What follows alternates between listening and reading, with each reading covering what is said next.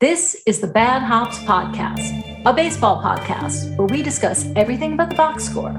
So if you're looking for the average pitch velocity of Tom the Bartender Wilhelmsen or the strikeout to walk ratio of Tony the Mechanic Fosis, this is not the place. But if you feel like ordering some garlic fries and Dippin' Dots from DoorDash, welcome. We're your hosts. I'm Jackie McCucci. And I'm Mark Butler. And today, we're delving into the side hustles of your favorite baseball players in between regular checks of our Venmo balances. Welcome to Bad Hops.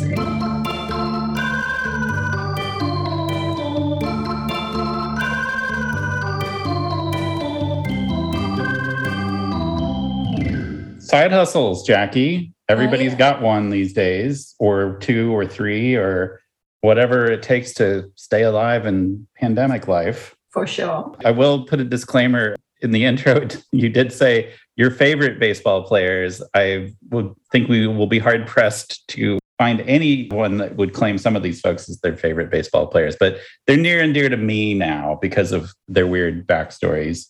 I mean, you never know. I mean, Tom Wilhelmsen was kind of beloved for a while in Seattle. The bartender was my inspiration for this episode, and I, at some point, very quickly cast him off into the intro text and said, yeah, we got other people we can talk about. That's fine. You know, I was thinking that, of course, one common thread that this podcast has, and I'm really not sure how it's become a common thread, but this is just the sort of weirdos that we are. You know, we talk about scrap metal a lot. I mean, as you do. On this here baseball podcast. I was just kind of combing kind of a loosey-goosey Google search on MLB players with weird jobs. And literally the first individual article about someone's side hustle that came up was Chris Devenski, who is a relief pitcher was a relief pitcher for the Houston Astros. He's had Tommy John surgery, so he may not be anyone's pitcher for the foreseeable future. But in the off season, he would drive around in his pickup truck and pick up scrap metal and sell it for pennies on the dollar, as you do with scrap metal. I'm just going to stop you for a second. People still sell scrap metal? That's still a thing? I think the big money is in copper wires these days. But I feel like most of that's been scavenged. Yeah, I don't know. And I apologize to our listeners. I did not research the going rate for scrap metal. I appreciate his dedication to the ecology for recycling and reusing. Picking up scrap metal in your pickup truck with their notoriously low miles per gallon average, it makes me think that his profit margin may not have been super tremendous. Okay, I Googled scrap metal prices, and everything that comes up, by the way, is copper. The top prices are for copper. As far as I know, Chris Devenski's nickname is Devo, which I applaud. It's not Snips, or it's not a Copper Top, or anything to suggest that he's shimmying up telephone poles and stripping streetlights of the wiring that they need to continue working. I recall fondly of the story that you told in one of our earliest episodes about the 1942 Boston Braves New York Giants game, where kids got a free ticket to the game if they brought scrap metal to the ballpark, and then the kids got bored and stormed the field, and the game ended in a forfeit. I would have never have guessed when we first sat down and talked about, hey, let's do a podcast about the weird side of baseball, that we would be talking about scrap metal this much. I think maybe we need to talk about the fluctuations in the market. Maybe that's a whole nother episode. Maybe, but as you said, it's copper. The money is in copper, kids. If you want to find scrap metal, make sure it's copper. Don't believe what those people are saying about that you need to hoard gold for the coming apocalypse, because I don't know where you're going to be able to spend it. I would say copper first, then maybe Bitcoin, then worry about gold. I suppose we should probably talk about the topic. I'm not. I've lost interest in the topic. No, the elephant in the room, and by elephant, I mean the thing that sprays water all over things, like cars in Las Vegas. There's a side hustle that you had a close encounter with recently. I did. I was very excited about that side hustle. I feel like it probably doesn't qualify as a side hustle, because I believe that Jose Canseco's Showtime Car Wash might be the hustle. No, I think it is. I think this is his career now. But I was very excited. I told you I was in the back of a Lyft. I was heading to dinner on the Strip, and my significant other was in a conversation with the Lyft driver, and I was just looking out the window, and oh my God, there it was, a thing of beauty, Jose Canseco's car wash, and I couldn't interrupt anyone to see it, although maybe the Lyft driver had gone there, so he wouldn't have cared. But I was very excited. It made me wish I had a car. Probably speaks volumes to our friendship that I got a frantic text from you probably seconds after you saw it. For sure. How come you didn't tell me about Jose Canseco's car wash? Well, yeah, you have your trip. You go to Vegas at least once a year. I mean, I go every now and then, but I was like, how did you not tell me about this? Yeah, I figured you knew everything you needed to know about Jose Canseco, which is ball bounced off head, finger fell off, got reattached, fell off again, and I don't know, lots of beefs with other players. So I'm sure we'll come back to this topic because it amuses me to no end to talk about Jose Canseco's Showtime car wash. Let's do side hustles. Okay. I promised an economics lesson. I feel like recently we did a therapy session. So now let's do an arena style economics 101 big university chat. But I promised to try to make it interesting. Okay. For the first time ever in podcast history. I know usually that, someone sees economic podcasts, they're like, oh yeah, I really want to listen to this in my spare time. Exactly. It almost boggles my mind to think about that any Major League Baseball player needs a side hustle in this day and age. Today, it is true. I think with minimum salary is well over $500,000 a year, you don't need a side hustle. And that's, I think now we will probably see people doing things where they don't have to lift a finger like NFTs or other weird digital transactions. But it really wasn't that long ago when I was a kid and first got into baseball. These guys weren't making a lot of money. No. The superstars weren't making a lot of money. The superstars were making 5-figure salaries in some cases. I can only imagine if you were a scrubby platoon player that only played 2 or 3 games a week, you might have been making almost nothing. Some people will complain the baseball season is too long, but you still get 6 months off. And if you don't have a salary during that time, you can go broke pretty fast, especially if you felt like you were living that high life. Every player, I think, had a side hustle at one point in time. And I was reading some interesting facts, and I found an article on Medium when ball players have off-season jobs. And it talked about the fact in 1947, the minimum MLB salary was $5,000.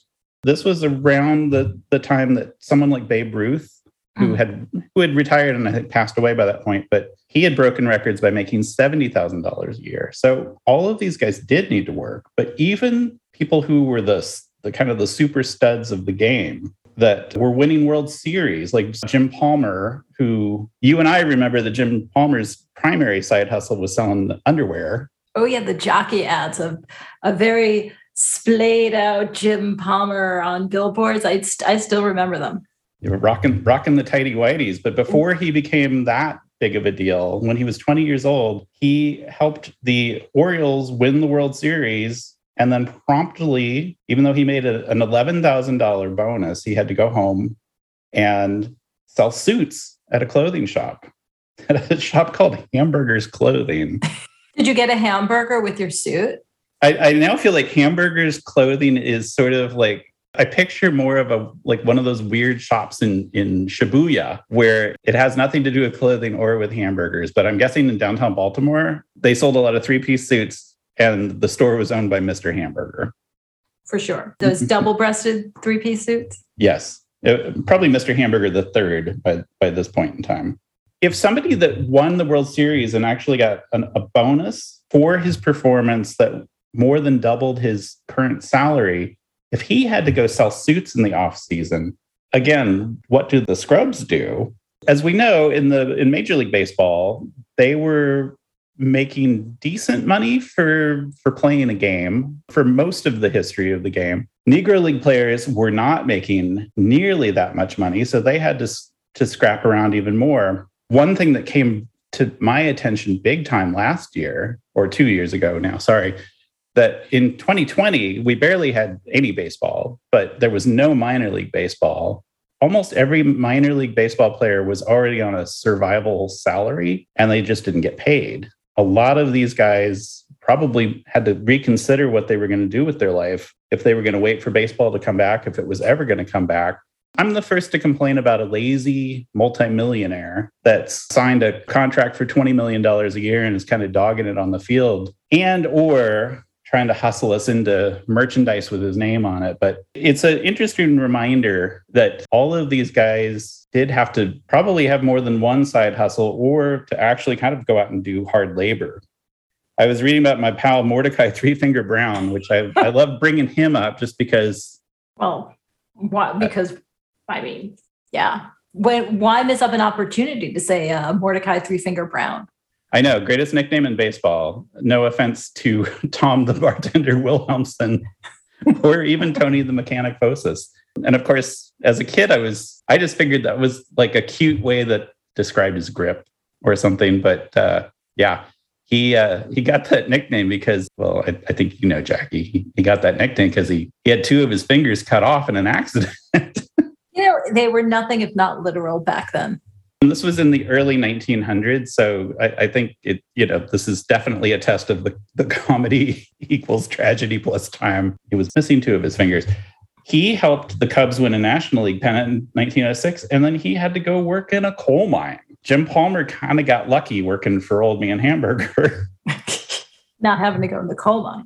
Of course, now we had the Players Union in the early 70s. We've had collective bargaining agreements. We've had a very robust and well-defined free agency market set up so that players, once they walk through the dugout of a big league stadium for the first time, they're set. They do not need to hustle. But it's an interesting reminder the next time you go see a AAA game, or I highly recommend a low A game if you really want some weird entertainment. Those guys are making next to nothing, and if you wait around long enough, you might see them at the counter of the Jack in the Box near the stadium. Just remember to tip your bartenders. I guess that's ultimately the moral of the story. But I think those guys, especially back in the day, like not only did they have to work in the off season, I think they needed to set themselves up when they were no longer playing baseball because they weren't getting those giant salaries. So yeah, if they were running a suit shop or car dealerships were always a big retired athlete thing to do. They needed something, right? Because they have to support a family at that point. And when you're playing baseball, I don't know how that translates into a business world job, especially if you weren't a big name. I feel like the big names probably had an advantage, like, hey, come work here. And we can say, your name ties into our store and that helps bring in customers. A lot of these guys who, had short careers or just had a cup of coffee, like they really needed to figure out what they were going to do after baseball because it wasn't the way it is now. Because I think even now, some of the guys even the ones who have short careers, they can, they're still like speaking and autograph opportunities that didn't exist prior to the modern game. Probably even as late as the mid 70s, your retirement plan was essentially the goodwill of other men. Yep. That it's like, oh, hey, whoa, you used to play for the St. Louis Browns. I'll buy you this round of drinks or something like that. I remember meeting some quote unquote big league players when I was a kid. Ray Sadecki, who was a friend of my dad's, I actually looked him up and found out that he was a big deal pitcher for a couple of years. But by the time I met him, he was just this guy kind of hanging around Kansas City looking for the next thing. And it definitely wasn't baseball at that point. I think he was in his mid 40s. And it was a eye-opening experience because I had no idea who the guy was. I just assumed that he lived in a castle, had an army of robot butlers and house cleaners and people like that. But he would always accept that round on someone else at the bar. I mean, who could blame him? I certainly would. I'm never going to say no to free drinks. That's for sure. No. Speaking of side hustles, speaking of people that I really didn't know that much about, I've uncovered a few people. I know you've uncovered a few. I figured let's, now that the economics lesson is done, Can we talk about insurance? Sure. Do you want to sell me some insurance? Yeah. Is this podcast protected, by the way? Is there umbrella coverage that if somebody trips and falls while listening to it? No, I think we're on our own. Yeah, I feel like I probably need to delete. I need to delete this part because someone will trip while listening to this and say, well, he did say. The power of suggestion. Yes. The reason that I started looking up this actuarial science, I grew up in a college town, and the kind of the running joke was that if you met somebody that used to be a big deal on the college football team or college basketball team, they would stick out their impressive mitts to shake hands with you, squeeze harder than they needed to, and say, I don't know if you remember me, but I was on the varsity team back in the day, and I'm selling insurance now, working for Prudential, and wondering if you guys are covered. And thinking, well, I guess this is where actual amateur athletes go to die, is in the insurance industry. And I think there were quite a few pro athletes that went onto this business. But I fell into the story of Bullet Bob Turley. I mean, I keep saying Bullet Bob until I can no longer try to make him interesting. As I was reading through his story, he's one of those guys that I would say is unremarkably remarkable. He didn't hang out with Mickey Mantle. He wasn't like a party guy. There's a great quote. Casey Stengel, who was the manager of the Yankees at the time, was praising, I guess, I don't know. I feel like Casey Stengel didn't actually praise anybody. So I'm just going to read the quote about Bob Turley. Stengel said, "He don't smoke, he don't drink, and he don't chase around none. But he can't win as good as that drunk Don Larson that I got." He had a great fastball. He was reliable. He would come to work. He would do what he needed to do. And when things were really shining for him, he was as good as anybody in the game. In 1958, he basically salvaged the World Series for the Yankees, ended up getting the Cy Young Award that year, and then kind of fell apart the year after. But I think he had a pretty solid run. A sensible guy who, as Stengel said, don't smoke, don't drink, don't chase around none. Mm-hmm. Probably always had one eye on the future. Even though he won the Cy Young, he, in the offseason, was selling insurance. And he worked in an agency with a catcher from the Orioles named Gus Triandos, who I don't know that much about. Bob Turley loved selling insurance. And so he was excited to go back in the offseason and sell insurance. And he got fired by a couple companies because he was trying to save his customers money. So he sounds like a real kind of Boy Scout. But this is probably why I didn't know anything about Bob Turley until I started researching this, because he was no catfish hunter. He was no Doc Ellis. He was not one of these colorful weirdos that had all these off-field exploits. He left Yankee Stadium to go sit in an office and sell insurance. Good for him. The work ethic is very admirable. The work ethic was more than admirable in his case because he ended up starting an agency with a fella named, pause. This is how unremarkable the story is. John Smith, was that the guy he started? It's almost John Smith. Art Williams. He met a fellow agent, Art Williams, who shared his view of the insurance business. And so Art Williams and Bob Turley started a firm called A.L. Williams and Associates, which then morphed into Primerica, which is still one of the biggest financial services and insurance companies, worth billions and billions of dollars. You told me that you've actually met Bullet Bob. I have met Bullet Bob. I met Bullet Bob and Moose Guerin, Johnny Blanchard, and Tom Tresh. This was back in 2007. I got invited, a friend of mine, a coworker, her brother's company had a suite that they had rented out at Yankee Stadium for Old Timers Day. Now, my friend was actually a Mets fan, but she was going to go anyway. And she invited me. She was very nice. She's like, you'll appreciate this more than I. And got to go. Her brother's selling point was like, hey, we've got a suite. We don't have to piss with the peasants. I'm like, okay, that's the selling point. Great. And I was excited, to be able to go to a suite at Yankee Stadium, see the old timers game, see the Yankees play. But somewhere along the line, I guess it was like after it was in between the old timers game and the start of the actual game. And all of a sudden, the old timers came to us. And so these three guys, including old Bob, they come into the suite and they immediately, because these were guys who were in their 40s and 50s, they immediately started to like swarm these old timers. My friend Mary and I, we just kind of sat back and watched, and they signed autographs. I have an autograph, a picture of all of them. And they came over to us because we were like one of the few females that were actually in the suite, and we weren't like trying to grab their attention. So they came over and they started chatting with us. It might have been Muscarin who showed us his World Series ring. They all had their World Series rings on, and we were trying them on, and they were big. And this guy comes over as he's talking to us, and he kept asking these guys, like, so what was Mickey Mantle like? What was the Mick like?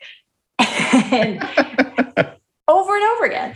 And I'm pretty sure it was Bob Turley who kept saying to him, we didn't hang out. Like we weren't like I didn't travel in his circles, but no, really, what was he like? It's like, I didn't hang out in his circles. Basically saying I wasn't a drunk. I wasn't partying with Mickey. I was a family guy. Leave me alone.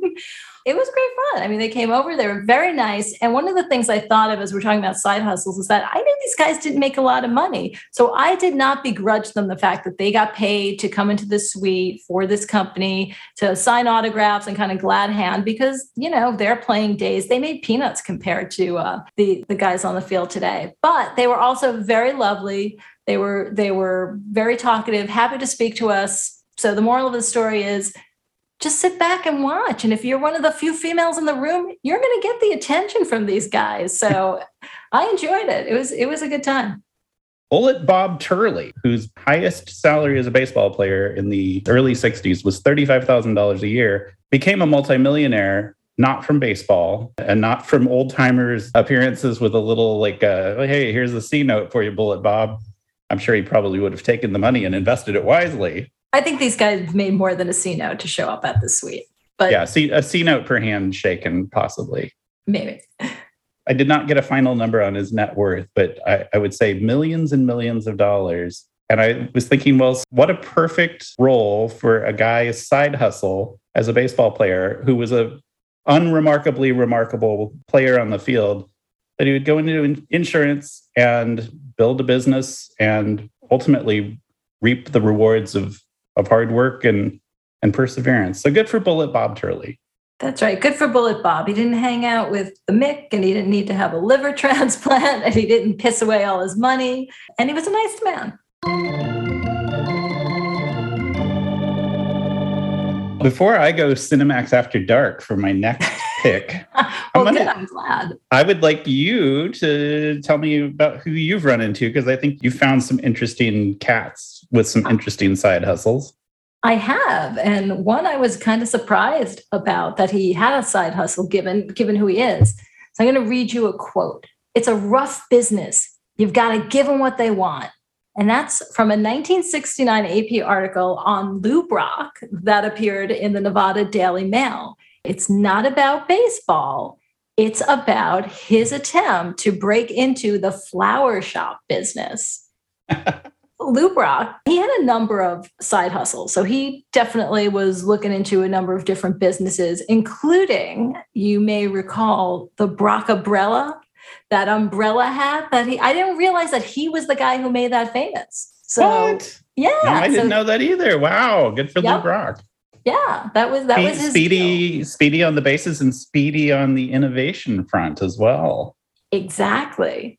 The flower shop was something that he was actually quite passionate about. It was a success for him, and he had no experience in it. When people would ask him, you have no experience in this, he would respond, did anybody ever ask Rockefeller why he went into the oil business? So basically, don't get in my business. Rockefeller didn't know about oil. I don't know about flowers. So, hey, what's going to stop me? The shop was unassuming. It was called the Flower Shop on purpose. There was nothing to say that Lou Brock had anything to do with it, although people in the know in St. Louis, especially the kids, they would come in and they would want to see him and get an autograph, and he obliged because, Lou is that kind of guy. But this article about the florist shop was quite entertaining. Someone asked him, so why a flower shop? And he said, this is like any other enterprise. It fills a need, and business is servicing a need, right? That makes absolute sense. That's some Bob Turley talk there. It is, right? From Lou. So there you go. Yeah. As I said, he admittedly was not a floral expert, but he said he had a general working knowledge of the business. One of the quotes in this article I love, he said, "I've tried a couple of flower arrangements. Once on Thanksgiving, I did one for myself. And on the way out, 3 people wanted to buy it.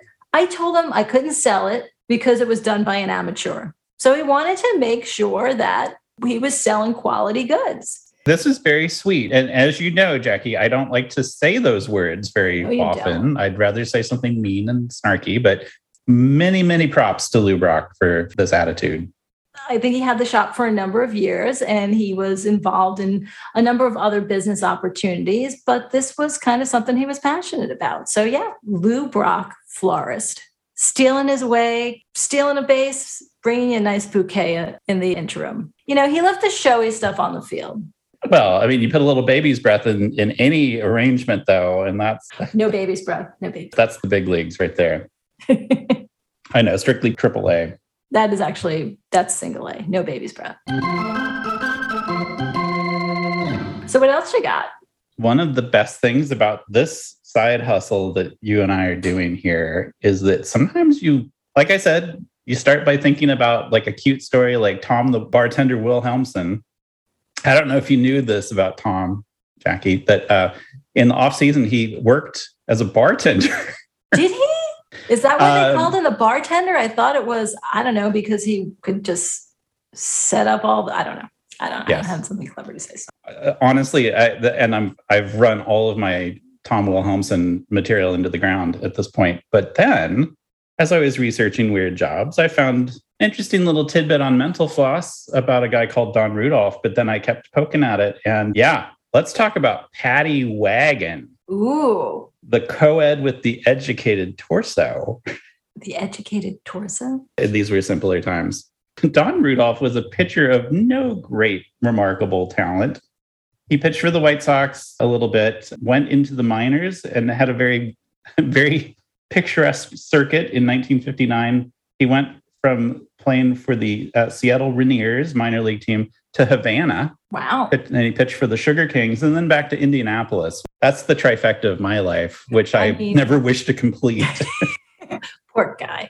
He first pitched in the majors in 1957, but while he was pitching for the White Sox single A team, he met a woman in a nightclub named Paddy Wagon, one of the top 10 strippers in the country at that time. I have no idea how that list is compiled, and I turned Safe Search off on Google, and I still couldn't find a list of top 10 strippers from 1954. Did you? But I'm sure your search results were quite interesting, nonetheless. They were fascinating, not for what I actually saw, but what other people saw in the 50s, which I think was kind of the most interesting thing about this. So to make it clear that this is for work and we can deduct this all from our taxes, this is about baseball. Because Don Rudolph, who, while pitching for the White Sox, also was the manager of his soon-to-be wife, Patricia's burlesque career. Patricia Brownell, who adopted the name Paddy Wagon. I like it. I like it, actually. And I'm gonna say this again because I can't get enough of her catchphrase, the co-ed with the educated torso. Don Rudolph became... There needs to be a t-shirt with that. Yeah. Someone needs to come up with a t-shirt with that. There's a guy that dedicated more than a year of his life to write a book about Paddy Wagon. So Don Rudolph is actually a secondary character. That's what he should be. We may come back to this topic, but Don Rudolph, his first job working for his I think then fiancée, was he worked as a catcher of clothes, as she threw them off to the side of the stage.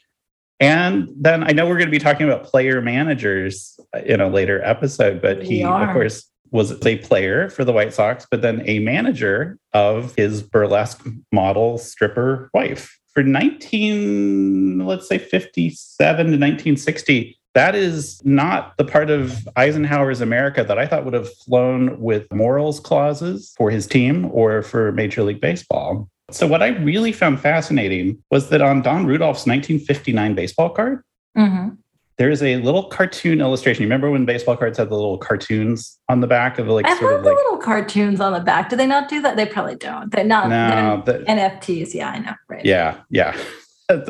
Maybe we will make an NFT related to Paddy Wagon. On the back of Don Rudolph's 1959 baseball card, though, there is a picture of a girl dancing on a table. Very simple, like Bazooka Joe, sort of like looking.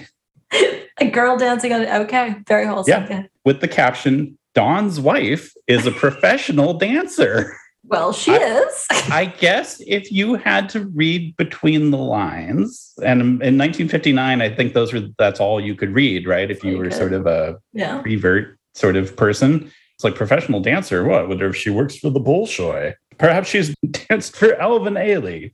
Did Alvin Ailey exist back then?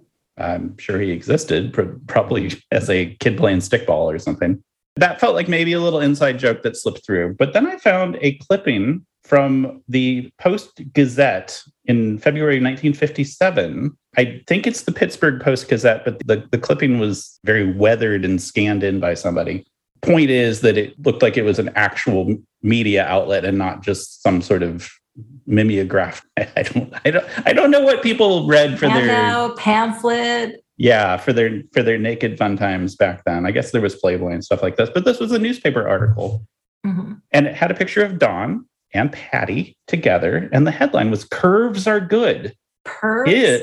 Curves. Oh, curves. Are good. I said pervs are good. I'm like, wow, that's an interesting headline. Yeah, that's the 2022 version of the moral cesspool that we live in. But yeah, sure. So 1957, a newspaper article said curves are good, and the subhead said his on field, hers on stage. Mm-hmm. There were no dancing around, pardon the pun, Paddy's day job or night job. Mm-hmm. Apparently, Don kept the marriage secret to his team for a while, but then clearly newspaper articles and Tops knew all about it. And apparently that was fine. And again, this is the hyper-moral late 50s, the happy days period. Mm-hmm. So I was just very fascinated that it's not that he got away with it, but he didn't get in trouble for something that probably could have gotten him fired. Wouldn't have been unreasonable. The funny thing is, I was like, well, who was the owner of the White Sox? He pitched during the end of the Comiskey family's run, and he left the White Sox just as Bill Veeck, the madman of baseball ownership, took over. And I would have thought that he would have probably had Paddy throughout the first pitch at most games. He ended up with a very conservative ownership group compared to if he had stuck around for one more season, would have ended up with one of the weirder, wilder owners of baseball, which I think is we probably need to get into the Bill Veeck and Charlie O. Finley and other sort of deranged owners at some point. But yeah. There were many a quote unquote colorful owner that make George Steinbrenner look like, a church lady. I don't know, Jackie. You're going to have to, if you've got anybody else you want to talk about. I have run the gamut from the sacred to the profane, from insurance to stripping. My next one is not as colorful as stripping, but definitely interesting. This player, his name is Richie Hebner. I think that's how you pronounce it. He was a first-round pick back in 1966, and he had a pretty respectable big league career, and he spent it mostly with the Pirates. He did play, I think, for Detroit for a period of time, but I think his career was mainly with the Pirates. Hebner would, in the offseason, head back home, and he was part of the family business. His family business was in Massachusetts, digging graves. So he was a grave. So he was a grave digger. So you didn't want to like cross this guy because he was a grave digger. Apparently, he earned $35 a grave, and he kept doing this grave digging long after his playing days. He said, I dug graves for 35 years with a pick and shovel. Apparently, the family owned the cemetery in Massachusetts, which I wasn't aware. I just never thought of how cemeteries work, but I never thought of like family-owned cemetery. I'm sure now, I'm sure that's how they started, and then now they're just big conglomerations like every other business. But yeah, his family owned a cemetery, and he was a grave digger. And he said, I don't know if a lot of people believed it because I was in the big leagues, but back then you didn't make money. certainly not the money you're making now. You give a shovel to a guy in the big leagues now and they'll laugh at you, but I enjoyed it and it didn't bother me. I'm not afraid to work, he said. I said for a while he did play for the Tigers. The Tigers minor league team, the West Michigan Whitecaps, they ended up having a bobblehead of good old Hebner probably about 10, 20 years ago. And it was him in a Detroit Tigers uniform holding a shovel with a plaque underneath that said Gravedigger. So, you know, he wasn't afraid to roll up his sleeves, dig a grave, be involved in the family business. I don't know. He actually did have some involvement in baseball after his playing career, but I don't know. Maybe Ted Williams should have gotten in touch with him. Maybe he would have been better off having a grave dug for him as opposed to what happened to poor Ted. But yeah, it was a grave digger. I just love the image that this invokes. Because, I don't know, you think of like closers, right? You think of like Al Hrabosky or Rollie Fingers or guys with like the crazy facial hair or the guys that aren't afraid to throw a little bit wild to like try to scare people.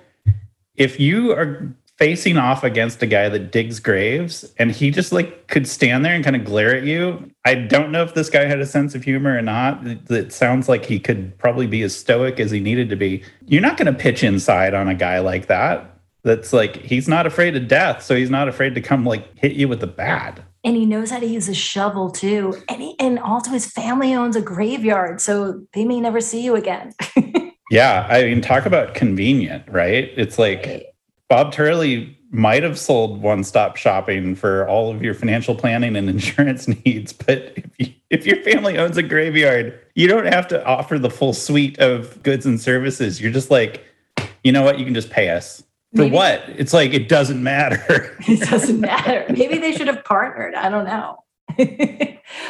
all your needs during life, afterlife. But I would also imagine that digging graves was also a good way to stay in shape. I mean, I think now what they do, probably do everything with machines, but back then, you know, old shovel, pickaxe, there you go.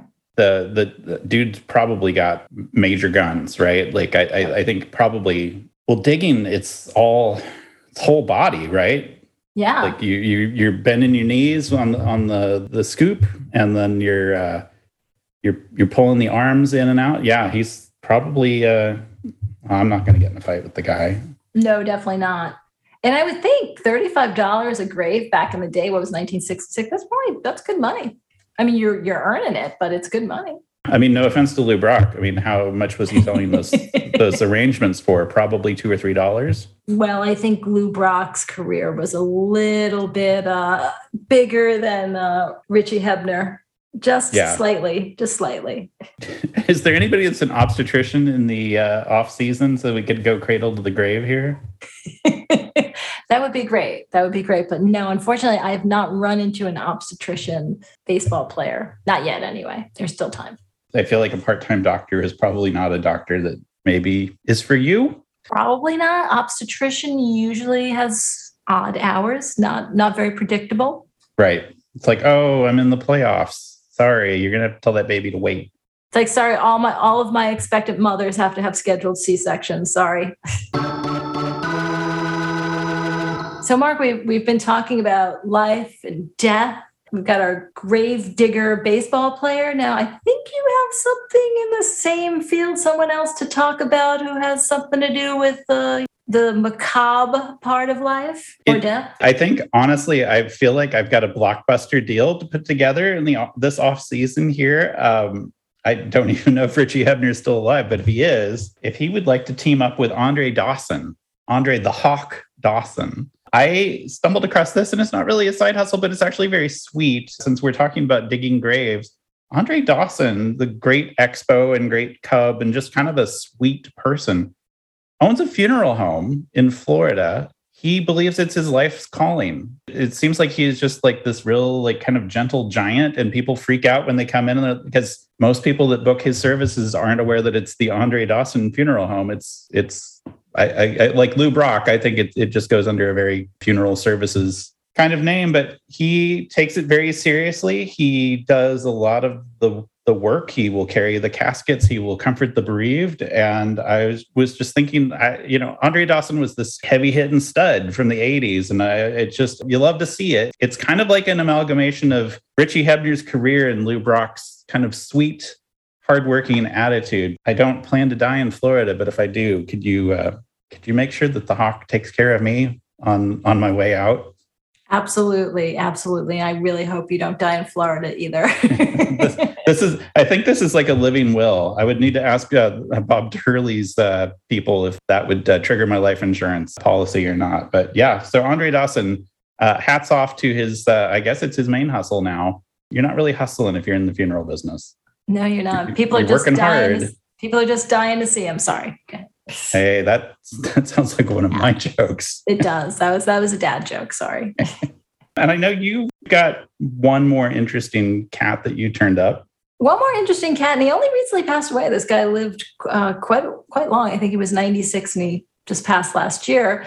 And I'm talking about Bobby Brown. No, not that Bobby Brown. I'm talking about Bobby Brown, who played for the New York Yankees as a third baseman and won 4 World Series rings with the Yankees.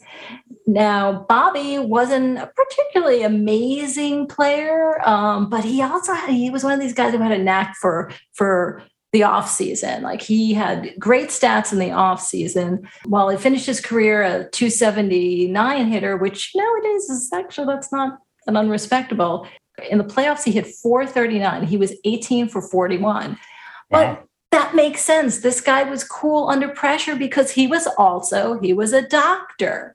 So his career he was born in Seattle, by the way, and he attended Stanford University. He went back and forth between going to school. He enlisted in World War II, but because he was a pre-med student, he was actually assigned stateside, but he was also able to play baseball. So after his stint was up, he started playing baseball for the New York Yankees.